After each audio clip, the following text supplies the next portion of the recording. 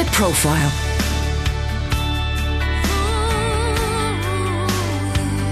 You're listening to Premier Christian Radio.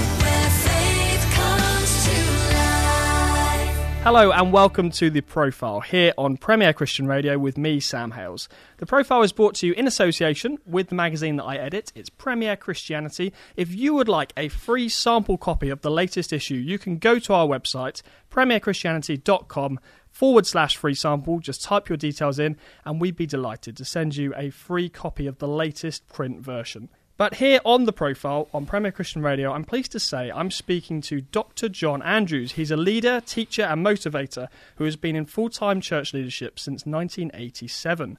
He's currently called to the UK, but John has ministered in over 30 nations of the world. He has a passion to equip and inspire leaders as well as empower followers of Jesus into effective lifestyle and service. He's the author of 13 books, including The Real F Word, Extravagant, When Worship Becomes Lifestyle, The Freedom of Limitation, and most recently, Beyond Broken, Finding Power in the Pain. John, welcome to the programme. Thank you. Thank you for that wonderful introduction. You're very welcome. I understand you were born in Belfast. True. And hear it slightly in your accent. Yes. So tell me a bit about life growing up. What are your memories of life in Belfast? Well, I was amazingly privileged and blessed to be born into a what people may call a Christian home. So my mum and my dad love Jesus, and so I count that as one of my greatest privileges. I was born in an area of Belfast called the Shankill Road, right at the top of that area. And when I was born there, of course, a beautiful area, beautiful city. But in 1966, when I was born, there was no sign of the Troubles. And then, of course, they broke out in 1969. So I really was a child of the Troubles, though hopefully not a troubled child, but really the Troubles was very formative and very definitive in my upbringing, and I think it was a strong sense of faith in Christian community that was one of the guiding principles to protect me and help me in that. I had a wonderful upbringing. You know, I think when you're raised in something, you don't know any different. It is what it is. And loved living in Belfast, still love Belfast, and just had a wonderful upbringing with this, of course, subtext and backstory of the Troubles. I mean, I've been there more recently, and it is a wonderful place to visit. But even now, as you look around, you're aware it's not that long ago that things were very, very different. But you say you were protected from some of that because of your good upbringing, so you weren't involved yourself in any of the kind of violence or fighting that went on? Thank God, no. Friends and even wider family who got caught up both in perhaps participating in some of the violence and also members of my family killed in the violence. So there were very few families in Northern Ireland untouched by the Troubles, directly or indirectly, really. But I think two key factors really helped me. One was strong family that was rooted in strong faith. So my mum and dad, I never heard them talk about hatred.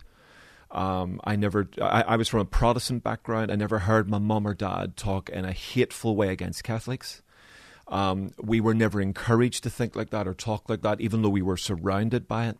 So I think growing up in a home that was solid, not spectacular, just solid, but a strong faith centre, I think that was so necessary and formative. But then also I love sport. So when I wasn't at church, I was in a sports club, so either playing football or running or in a judo club. So I think the mixture of being in a Christian community, rooted into a Christian family, and then good, healthy, wholesome sort of other activities did really protect me from. Was there a particular age where you feel like your faith really kind of became your own and wasn't just that you were brought up in a Christian family? Yeah, I mean, a very definite experience. I was 8 years old. I was in a children's meeting. It was a Tuesday night, and I remember exactly what the man spoke on.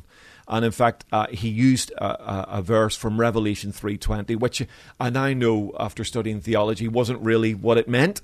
But he used the image of Jesus standing at my heart's door and wanting to get in. And, you know, I had at that moment, I would describe it now, wouldn't have known it then, I had what I believe was a revelation. I saw a picture, an image of Jesus wanting to enter my life and literally asking me to open up.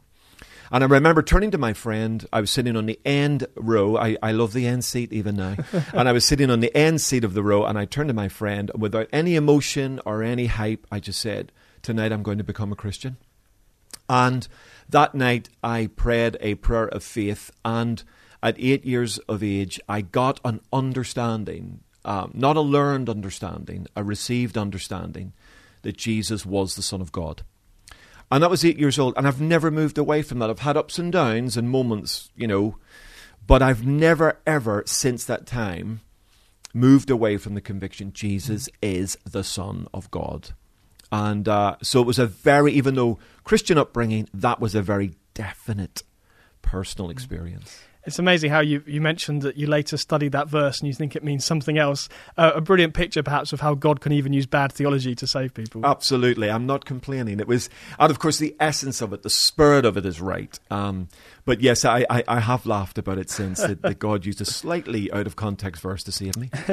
And you did some very serious study. This isn't just going off to Bible college once. I mean, you've got a doctorate, you're Dr. John Andrews, and you've studied at really considerable length a lot of this stuff. Was there a particular moment where you felt called either into ministry or into study, or were those two things the same for you? Yeah, I was, again, mid-teens. I was studying for my O-levels, getting ready for my mocks. And it was a Sunday night, and my parents had gone to church and very kindly let me not go to church because we usually all went together. And to help me revise, they left me at home. And I remember, again, a very definite life-changing experience where I can only describe it this way. I was studying with my books, and I felt the presence of God. Now, I know that's can be a difficult issue for people, but it literally felt like there was something heavy in the room.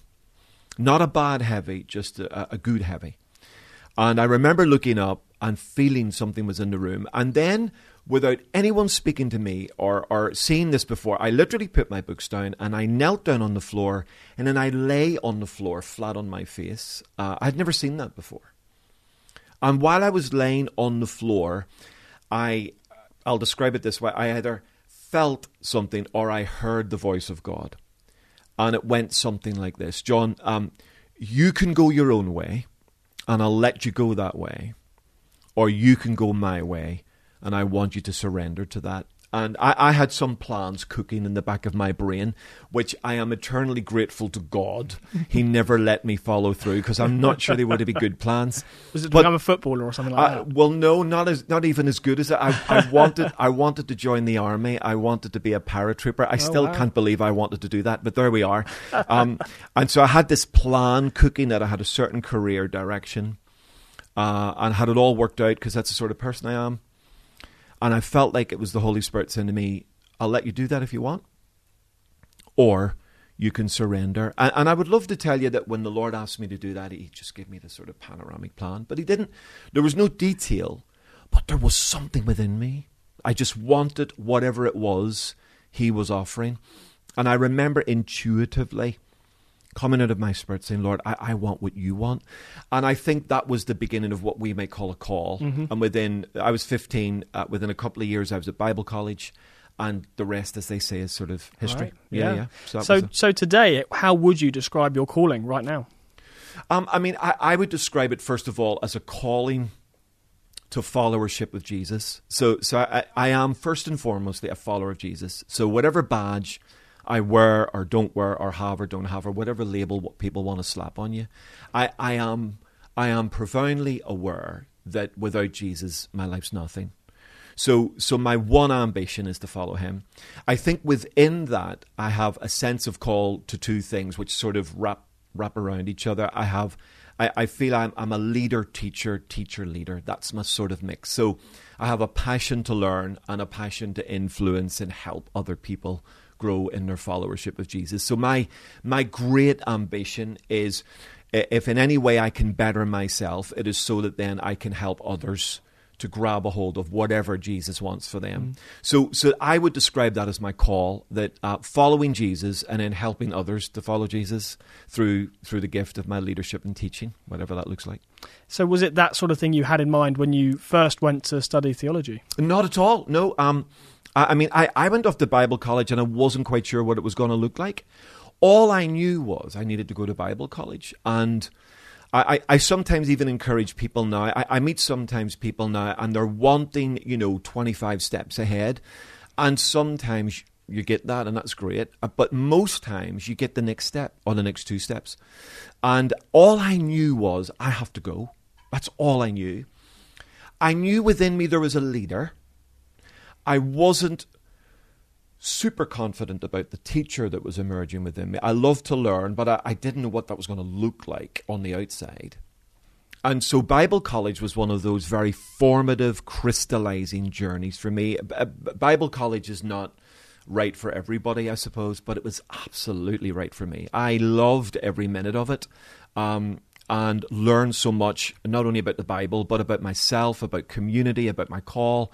Met my wife to be there, which was pretty cool. Went for an education, left with a wife. So that was fantastic. But it was really in that environment of faith that I felt the crystallization of what the sharp end, the diamond head of that call looked like.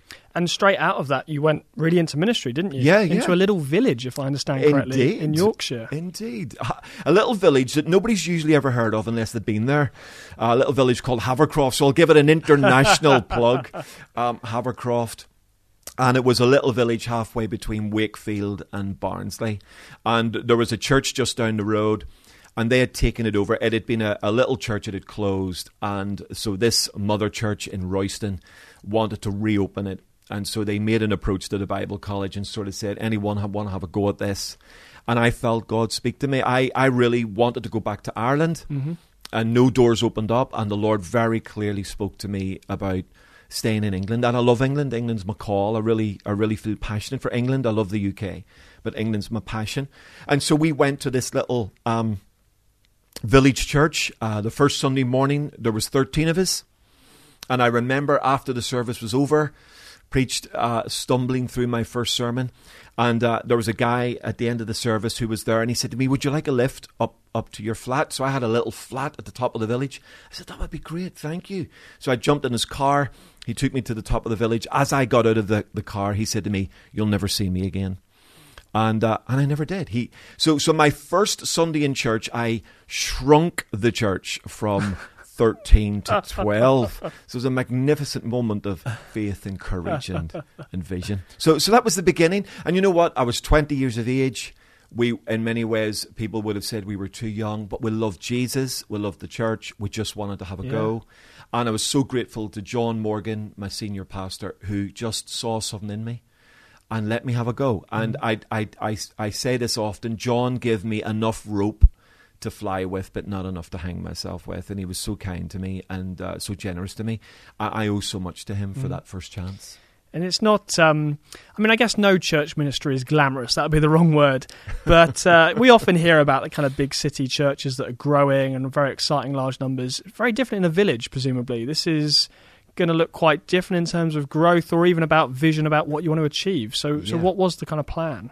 The first plan was just like survival. Really was, when we went there, the sort of mother church, John Morgan, I remember John saying to me, just have a go. Let's see how you do.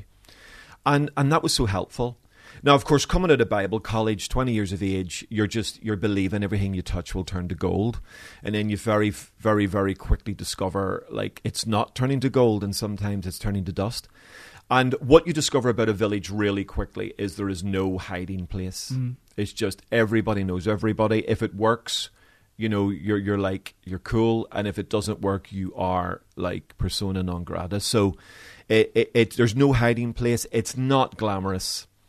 It's super hard work, as is every church, and every church has its problems. Yeah. But when you're pioneering with limited resource, in the back end of nowhere, it's just a case of getting down, working hard, believing in what you believe, and just not quitting. And I think villages need people to just go in and stay there for 3, 4, 5, 6, 7 years and just do the right things every single day and every single week, in the hope that you ultimately win a bit of credibility, which buys a moment for you.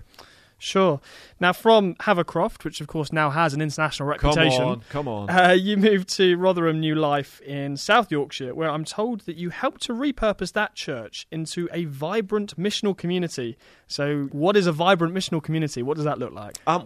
First of all, to say this, Rotherham New Life was a good church when we went there. So good leaders, good people. It had been led by a wonderful man of God and his wife, a guy called Ernest Anderson, who's still alive today and vibrant in ministry.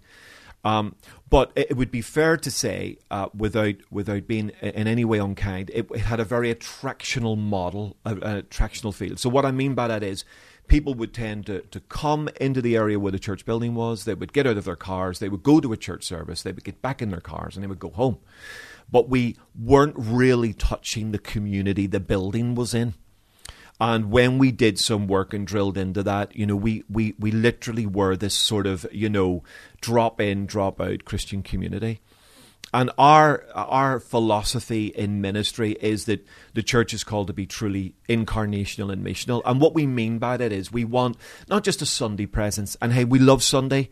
Sunday's brill. Sunday's exciting. We love vibrant Sunday services. But it's one day in 7. Yeah. And even within a Sunday, it's a few hours of the 1 day in 7. So we recognised, especially working in the village, if you did a 1 day in 7 hit, no one's going to listen to you. So you've got to get into the community. You've got to incarnate the word. You've got to touch people. You've got to press the flesh. You've got to connect where people are at. You've got to translate the message down to their level without dumbing the message down. So really for us, what missional means is engaging with the community you are in, not simply asking them to come to us, but impacting and empowering followers of Jesus to go to them. And so that's what we set out to do. We had a fabulous building. We were so grateful to the senior leadership before we arrived because they paid the mortgage off. So although the building needed a bit of work doing to it, it was debt-free. And so we went to work really making the building accessible 7 days a week, essentially, trying to have this thing open. By the time we left, 16 years later, every single room in the building was in use. The building was, on average, open 6 days out of 7. We tried to preserve a Sabbath if we could. And we had, I believe we had a fantastic reputation in the community because we got into the fabric of the community and we didn't just get in our cars and go home, but we engage with them. Yeah. You say 16 years there. That's a very long time. Incredible. So what came next? Well, we thought we were going to be at Rotherham for the rest of our lives. In fact, we had transitioned the church not only to a missional community, but changed its name. So it had a great new name, the Hub Christian Community, and the building became known as the Hub. And we loved all of that. And we thought we were going to be there the rest of our lives. Our children were really happy there. My wife, Dawn, really had the job of her dreams there. And then we had a very good relationship with the church in the Midlands called Renewal Christian Centre, an outstanding church. And they really approached us with the viewpoint of me perhaps taking over from the existing senior leader. And so they made a conversation with us. We took a year to decide on that. They were very kind to us in allowing us to have that time. And within that year, we really believe God spoke to us about going to Solihull and putting our roots down. And we saw Renewal probably as our final move. This was it, because we'd been in our first church 9.5 years. Yeah. Second church, 16 years, and then we saw Renewal as being, this is it. Yeah. And we stretched ourselves, bought a house there, and really believed we were going to be there for the rest of our lives, and had an amazing time of ministry. I loved every single minute of my time there. But unfortunately, in the midst of that journey, it was decided that I wasn't going to be the senior leader to take over, and so I was invited sort of to leave in that sense. So there was no difficulty. There was nothing bad going on. It was just, I think the leadership had made a decision that I wasn't going to be the person to take over from the existing senior leader. It must be tough though, where you feel like this is it and all the doors are opening and God's called me, and then it doesn't work out. It was a total shock to us because we loved it there. We absolutely loved it. It was so different from Rotherham. So Solihull, quite an affluent area. Renewal would have been regarded then as one of the probably top 10 or 11 sized churches in the UK in terms of, especially churches outside London, so running somewhere between 1,500 and 2,000 members. So we loved it there. My wife got a fantastic job in the family centre, and she was family centre manager. My kids loved it. They were involved. We absolutely loved it. We went from, my goodness, this is a huge challenging step, to a place of this is amazing. And we had the joy of working with a great team there, building a good team there. And so to be told this is not our future was really a profound shock. And I remember a moment where I took my youngest daughter at the time out for ice cream to sort of try and talk this over with her. She's a sharp girl, has been, for as long as I can remember. And so I thought, well, I'll take her out for ice cream, try and soften the blow. And so I put the ice cream down in front of her, and before she even touched the ice cream, she said to me, so Dad, if God told you to come here, why are we leaving? You're looking at the eyes of a 13-year-old who's heartbroken. She loved it there. She was settled. She was engaging. We saw a great future for her there. She didn't want to leave, wherever leave meant. And so you just can't waffle, or else she'll just have you. And I felt the Holy Spirit just help me. And I said to her, darling, you've travelled and made different parts of the country. I said, sometimes we punch the coordinates into our sat-nav, and the sat-nav says, go right. And it's the right way to go. But when you turn right, the road's blocked. Either there's roadworks, or there's been an accident, or something's happened. And I said to her, what happens then? I remember her answering. She said, well, the sat-nav recalculates. It gives us a new route. And I said, that's where we're at. I don't know. I don't know why we're leaving. I can't explain it to you. I still don't have an answer to that. I still believe we should be there, So, but it is what it is. And so we had to find a real faith answer to this roadblock, and not a fobbed answer, because giving her a fobbed answer would not work. She's too intelligent. Yeah. She's too sharp. It's interesting you use that language, because I know a lot of times people will say there is too much of that in the church, of just kind of giving a pat answer and just trying to say something that doesn't really mean anything, and it's all kind of airy-fairy, and what do we mean by this? We get carried away with our sort of spiritual language. You think, well, what is the actual practical steps here? What do we do? Absolutely. And I think, sometimes in some situations there is an answer, and you're able to find that answer. Sometimes there is not an obvious answer. And I think, when I say we, people maybe in the UK, Westerners, we tend to read the Bible like a textbook. We're looking for exact answers, whereas maybe the background of those who wrote the Bible in a more Jewish mindset, they have an ability to live with tension. So if you read the scriptures from a sort of Hebraic context, there's much more negotiation with tension. There's much more understanding. God is good, but we're suffering. Or, God is faithful, and yet we're in captivity. They're able to hold these big ideas in tension that seem to contradict and don't seem to work. And actually, the tension leaves you with this sometimes unanswered question in the middle. And sometimes it's okay, I think, to say to people, I don't know the answer. I do know God is still good. I know this is pretty awful. But there is some faith answer in the middle. So to Beth Ann, look, we should have turned right. We did turn right, and I don't know why the road's blocked. But here's what I do know. The divine sat-nav, forgive this, sounds cheesy, but the divine sat-nav has never let us down. So what we have to do is default back to what we know until we get an answer. And I think I've discovered in my journey, people don't mind if you don't have the answer. I think they mind when you waffle and when you try and fob them off and when you try to give them some cliche, superficial nonsense. I think that's when people get really upset. I think they say, I don't know. I don't know. But here's what I do know. Yeah. The Lord is still with us, and He will help us.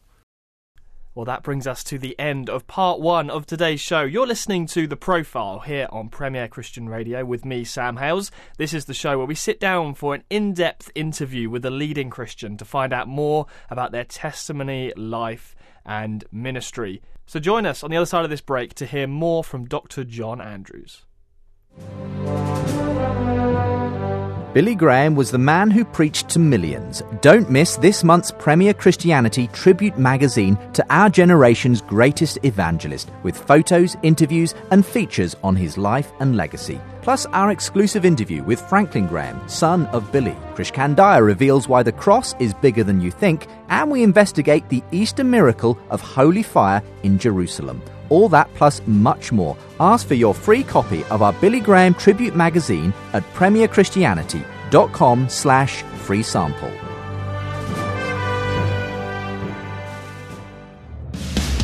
The Profile.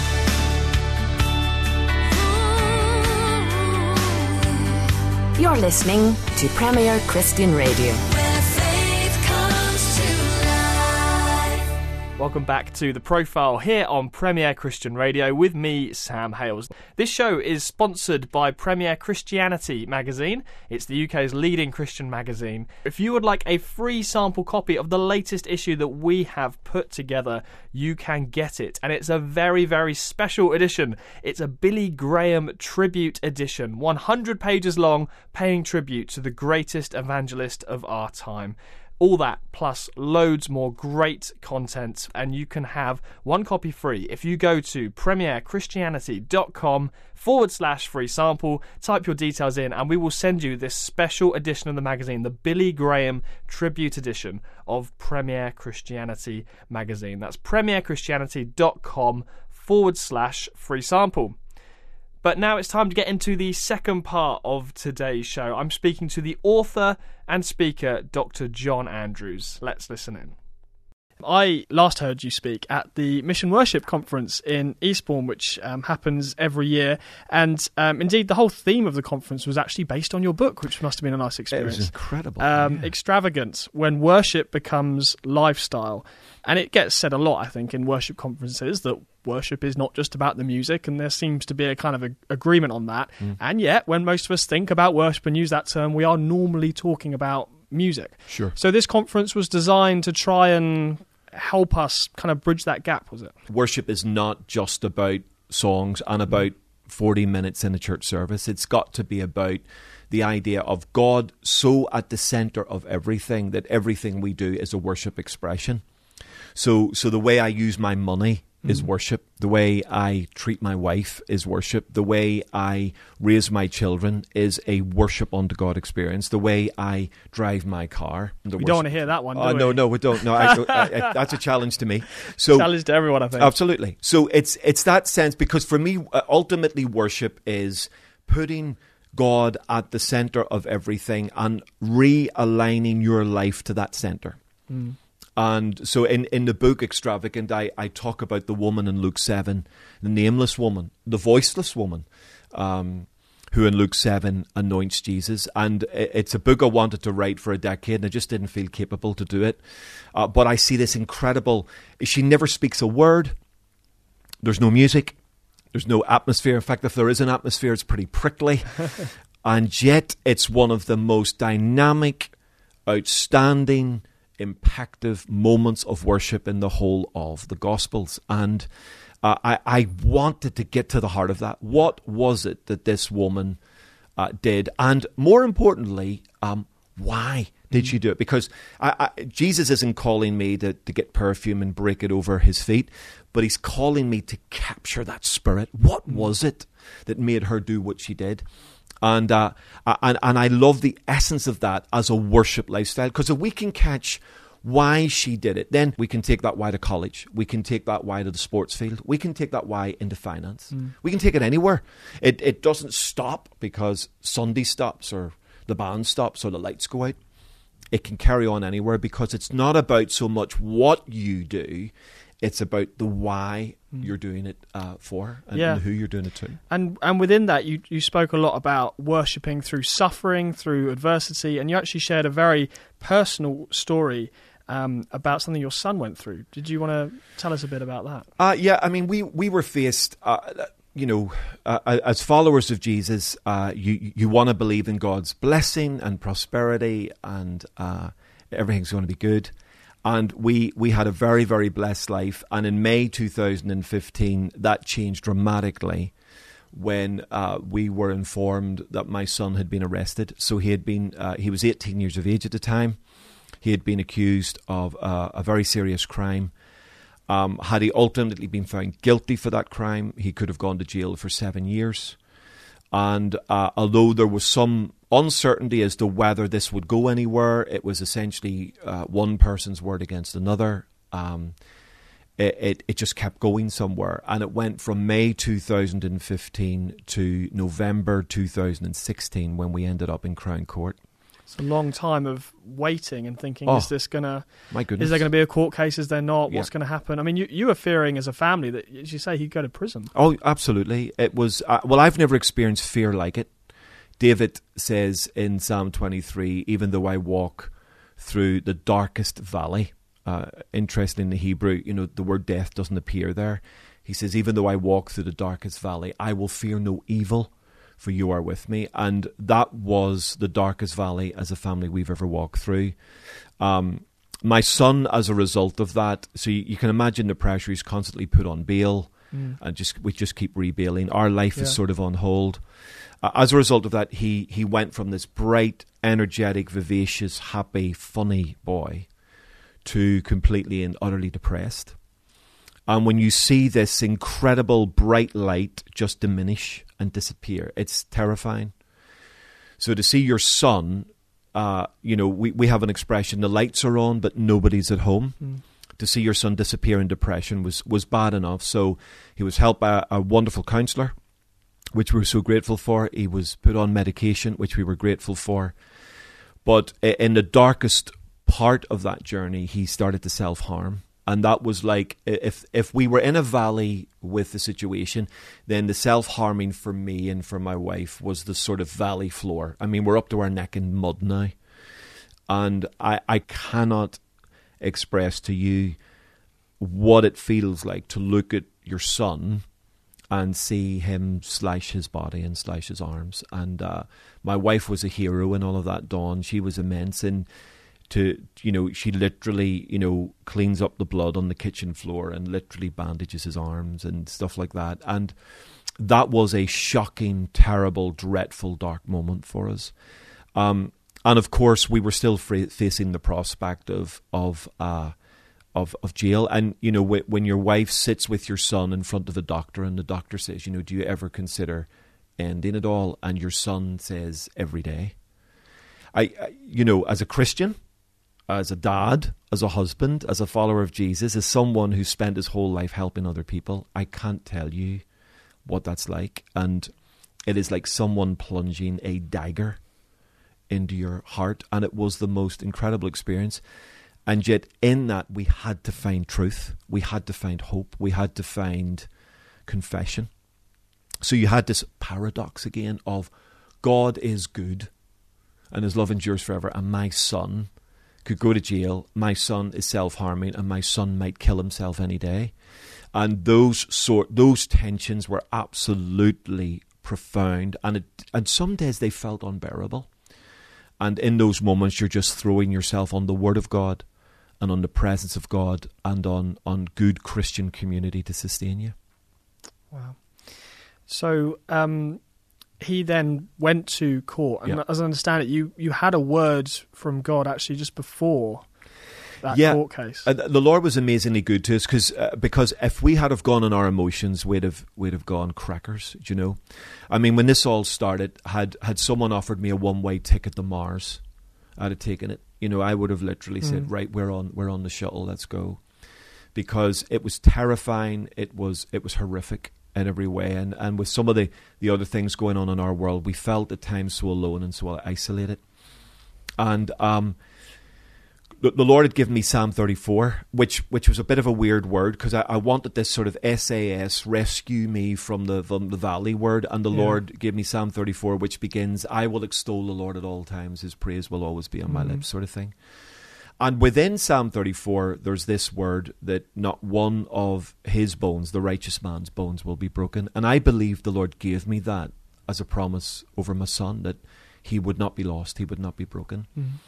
And so we went to court, and we just held on to that every day. And every day was a terrifying experience. I have new empathy for people who have gone through the court system. It is a, and it's, I suppose it's not meant to be, but it is a brutal and just cold place to be. It's just, people look at you like you are dirt. You feel like you're the bottom dregs of society, and people walk past you in the corridor and just look at you and know nothing about your story. It's just a terrible, terrible experience.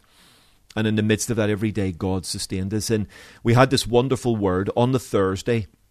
So the court had started Monday. On the Thursday, we were hoping that the jury would be dismissed and then maybe get a verdict. And on the Thursday morning, I got a text from a wonderful friend called Rachel Field. And Rachel said, I was praying, God, give me a word for you from Psalm 37. And from one of the verses there, she said, I believe you're going to be vindicated by noon. Now, at that moment, you want to believe anything. You're clutching any straw that's being thrown at you. But in the back of my mind, I'm thinking that's just impossible, because the jury hasn't even been dismissed, and there's no way this is going to happen by noon.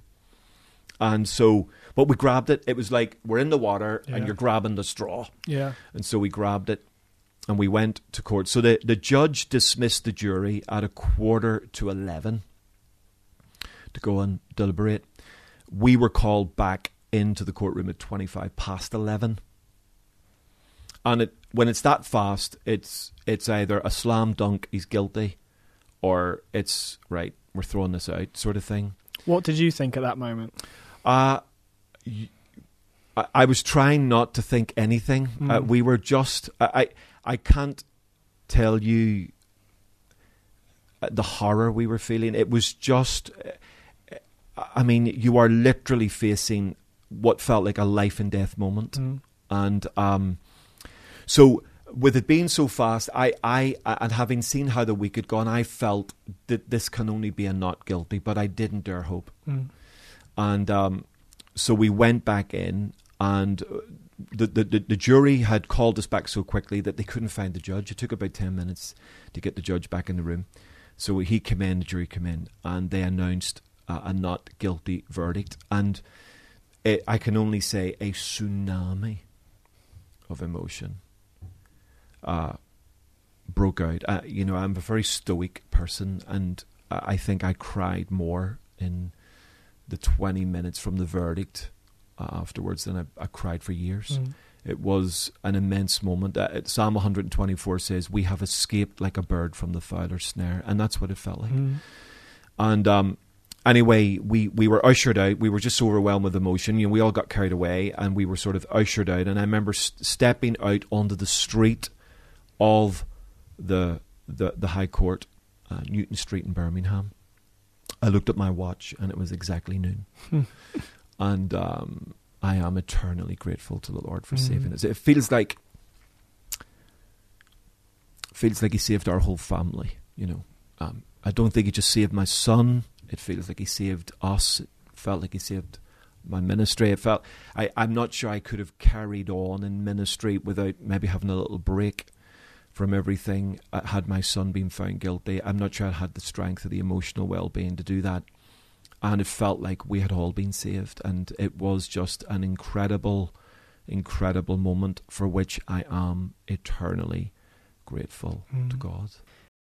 I mentioned earlier that you have studied a lot. It's perhaps an unfair criticism, but sometimes there's a bit of stereotype that people like yourselves who, I don't know if you use the term Pentecostal or charismatic or one of those terms, there's a bit of a stereotype that those sorts of people are, they're all kind of like, experiencing God in worship and stuff's going on. And, you mentioned the amazing prophetic words that you had in the middle of that battle. Yeah. And sometimes there's a bit of a stereotype that we kind of get carried away in emotion and there isn't always the theological underpinning. Now, clearly that criticism could not be levelled at yourself. You've studied at a very, very high level. But is it a fair criticism of charismatic movement in general? I think you could certainly say historically, yes. I'm a Pentecostal born and raised sort of thing. So card carrying Pentecostal. I was raised in a Pentecostal church filled with the Spirit in a sort of a book of accents when I was 12. And so absolutely locked and loaded on that. Yeah. I think growing up in Belfast, we were often criticised. When say we, the Pentecostals were often criticised by other denominations for being maybe 9 miles wide and 1 inch thick. So it's that sort of sense of lots of experience, lots of emotion, lots of emphasis on the moving of the Spirit and healings and this and that, but a wee bit light on theology. And ironically, that was one of my motivators to study the Bible more. Yeah. I was getting my backside kicked a little bit by others from different denominations who were sort of suggesting, well, you Penties, you're all spirit, no brain. And then I started to study the scriptures. I looked at Jesus, who was a superb rabbi and filled with the Spirit. Paul, a teacher par excellence, filled with the Spirit. And I saw this compatibility in the New Testament of a Spirit-filled church that also understood the Word of God.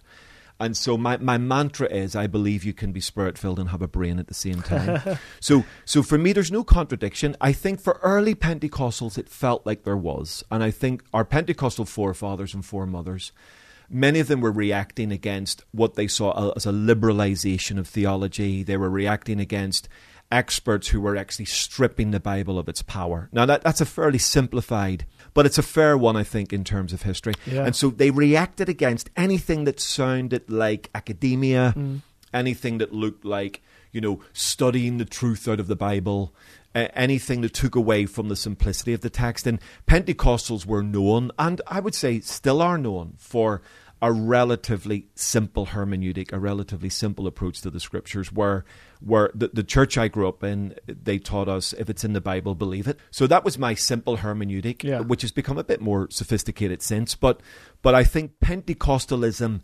generally has become more theologically mature. Yeah. How has studying theology changed you? Because I imagine you can't have this lifetime of looking at the Bible, making that your kind of project and doing all of this work and not change your mind perhaps on some big issues. Are there any big issues that you've changed your mind on over the years? Oh, I think if you engage with the Bible at any consistent level, you're always changing your mind. I think the wonderful thing about the Bible, I've studied it all my adult life. And even this morning, in my early morning devotions, I pick up the book, and I've read a passage this morning that I've read 100 times or more, and you see something brand new. How did I miss that? Where's that been hiding?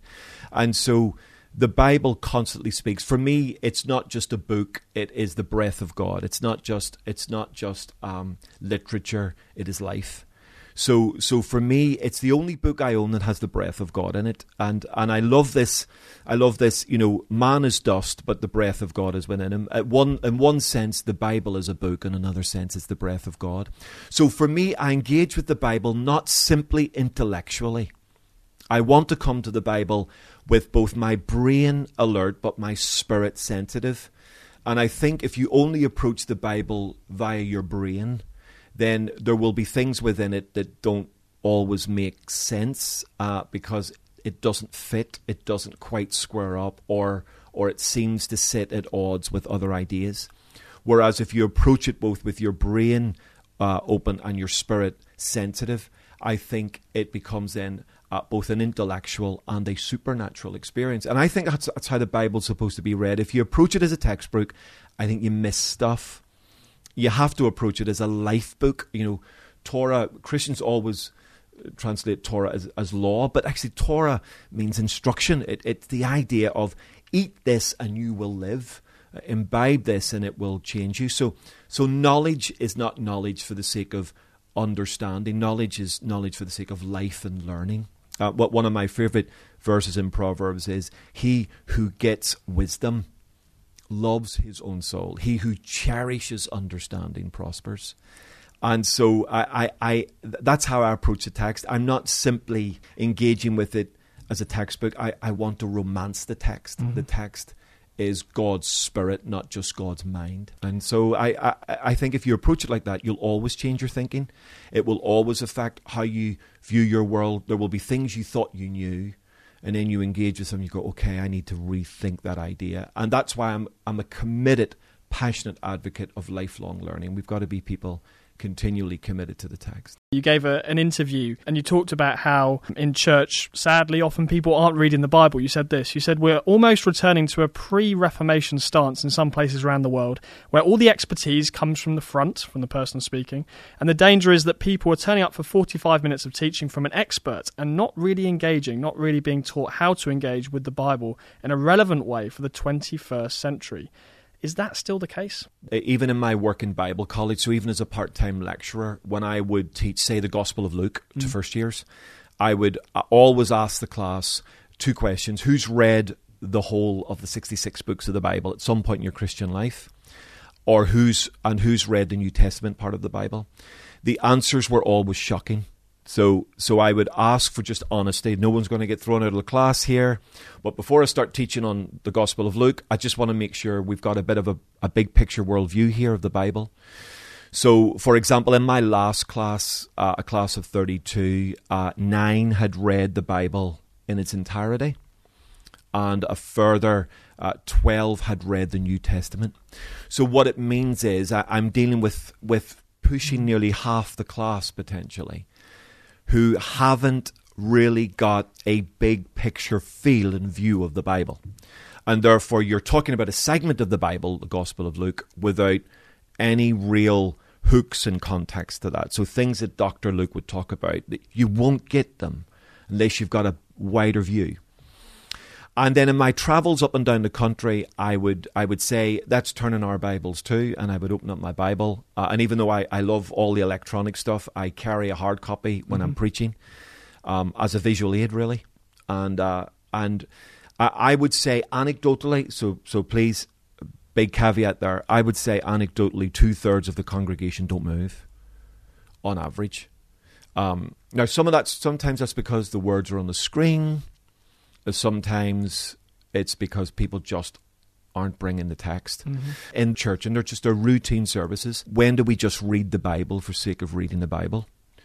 And actually, even sometimes I've been in church, and sometimes even preachers don't reference the Bible in terms of a reading.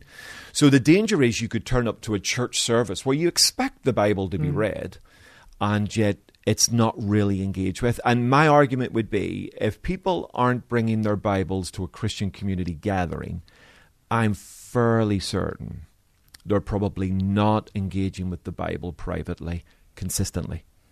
And again, I would be criticised for that observation, so I accept that. But I think if we drilled into that a little bit, the danger is, so my comment about pre-Reformation, the danger is the church is returning to a front-led dynamic where we were always meant to be a community-orientated dynamic, and the idea that the doctor, the pastor, the vicar at the front is the expert and you listen to what you're told is an alien concept, I think, in Christian community and even Jewish community.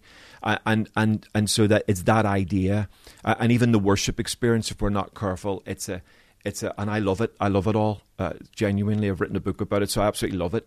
But the danger is you get a band at the front having a great time, and then 2/3 of the audience sort of spaced out.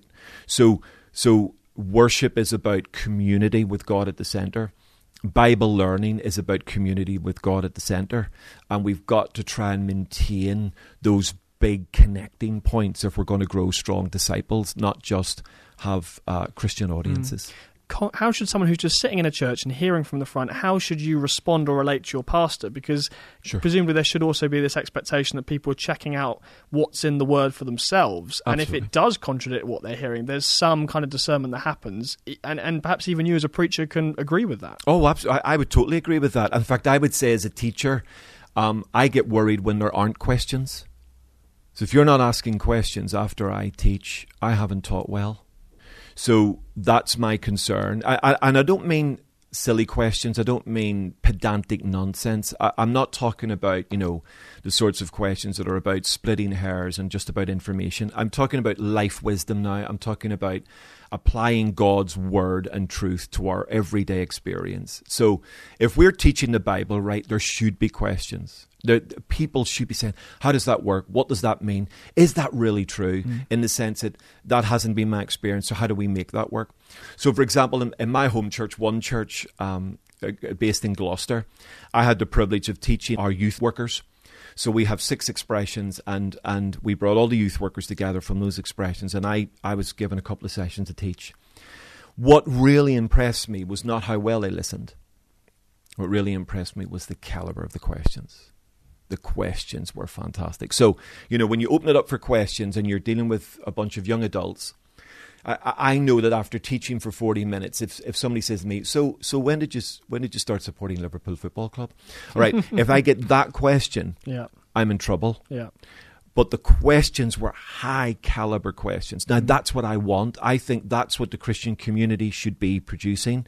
High caliber questions, because questions produce a grappling with the issues, grappling with truth, holding the paradoxes and the tensions together, finding some answers, or finding faith resolution where there aren't answers. And then we can face a world that's asking some of the tough questions, and we can face it with confidence. But if we can't even ask the right questions in our own Christian communities, I think we're in desperate trouble.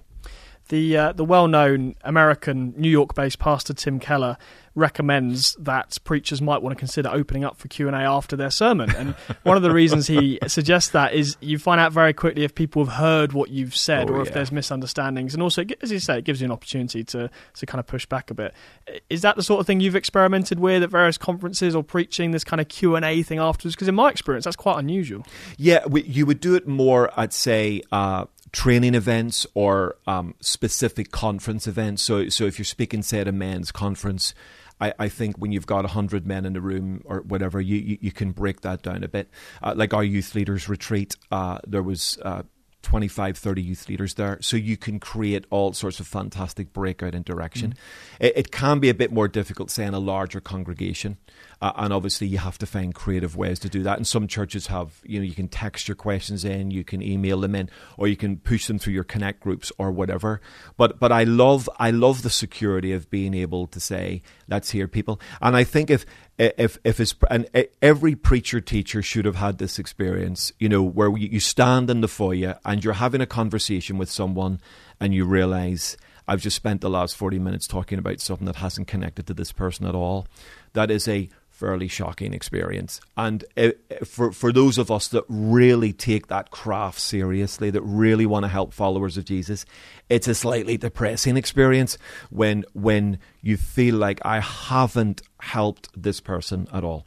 When you're not studying and preaching and teaching and travelling around the world, what do you do to relax? I understand actually you have some sausage dogs with some fantastic names, if I remember correctly. Yes, well, if you hadn't have raised it, I would have got them in because they get upset if I don't mention them. So we have 2 sausage dogs. Our boy sausage dog is called Pepperoni, and he is gorgeous. So if you've ever seen the sort of Vitality sausage dog on TV, he is a dead ringer of that one. And then we have Salami, our girl sausage dog. And they've got together a couple of times and produced little sausages as well. Really? Yes, so we've had 2 batches of sausages, which are now in different parts of the country. So we love our sausage dogs. If I had my way, I would now have a house full of them. I love them. And we love walking. So that's a big tank filler for us. Dawn and I love walking. We live 10 minutes from the Cotswolds. Nice. So blessed. And we would do sections, the other week, just 10 miles, 11-mile walk. Just love that. So that's physically, it's great for us and it fills our tank. We love movies, love the cinema, love watching good movies, good Netflix series, and of course, passionate supporter of the greatest football team in the world, Liverpool. We better stop there before I get some complaints. Lifelong, you say? Yes, well, since 1974. I was going to say, if you grew up in Belfast, then... Well, it was interesting. In Belfast, you either supported Man United or Liverpool because of the big Irish communities in both cities. Okay. So both Man United and Liverpool have huge followings in Belfast. Thankfully, I was delivered from following Man United. And of course, Jesus supports Liverpool. With an anthem like You'll Never Walk Alone, it could only be a Jesus team. So yeah. Well, I have to say the clock has saved me, and we have run out of time before we get into that, and I get into massive trouble. No, in all seriousness, John, it's been an absolute pleasure. Thank you so much for coming in. It's been my pleasure, and thank you for having me. I'm Sam Hales. You've been listening to The Profile this afternoon on Premier Christian Radio, the show where we sit down for a long discussion with a leading Christian and find out more about their life and ministry. I do hope you enjoyed that chat with Dr. John Andrews. If you would like to hear more interviews like that with leading Christians from all walks of life, then go to premierchristianradio.com/the profile. You'll be able to access past episodes of all sorts of fascinating interviews the team and I have done on this show. And you can also now listen as a podcast. More and more people are getting this show as a podcast, meaning that every single week you will have delivered to your phone or tablet or however you access your podcast, you'll get a new interview delivered every single week. Just go to The Profile on whatever podcast provider you use, click subscribe, and you can access the show that way. If you're also able to rate us, that would be wonderful as well. Thanks so much for joining me here this afternoon on Premier Christian Radio. It's been great to have you with us. We'll be back same time next week. But for now, I'll leave you with the best of the week. It's Premier Playback.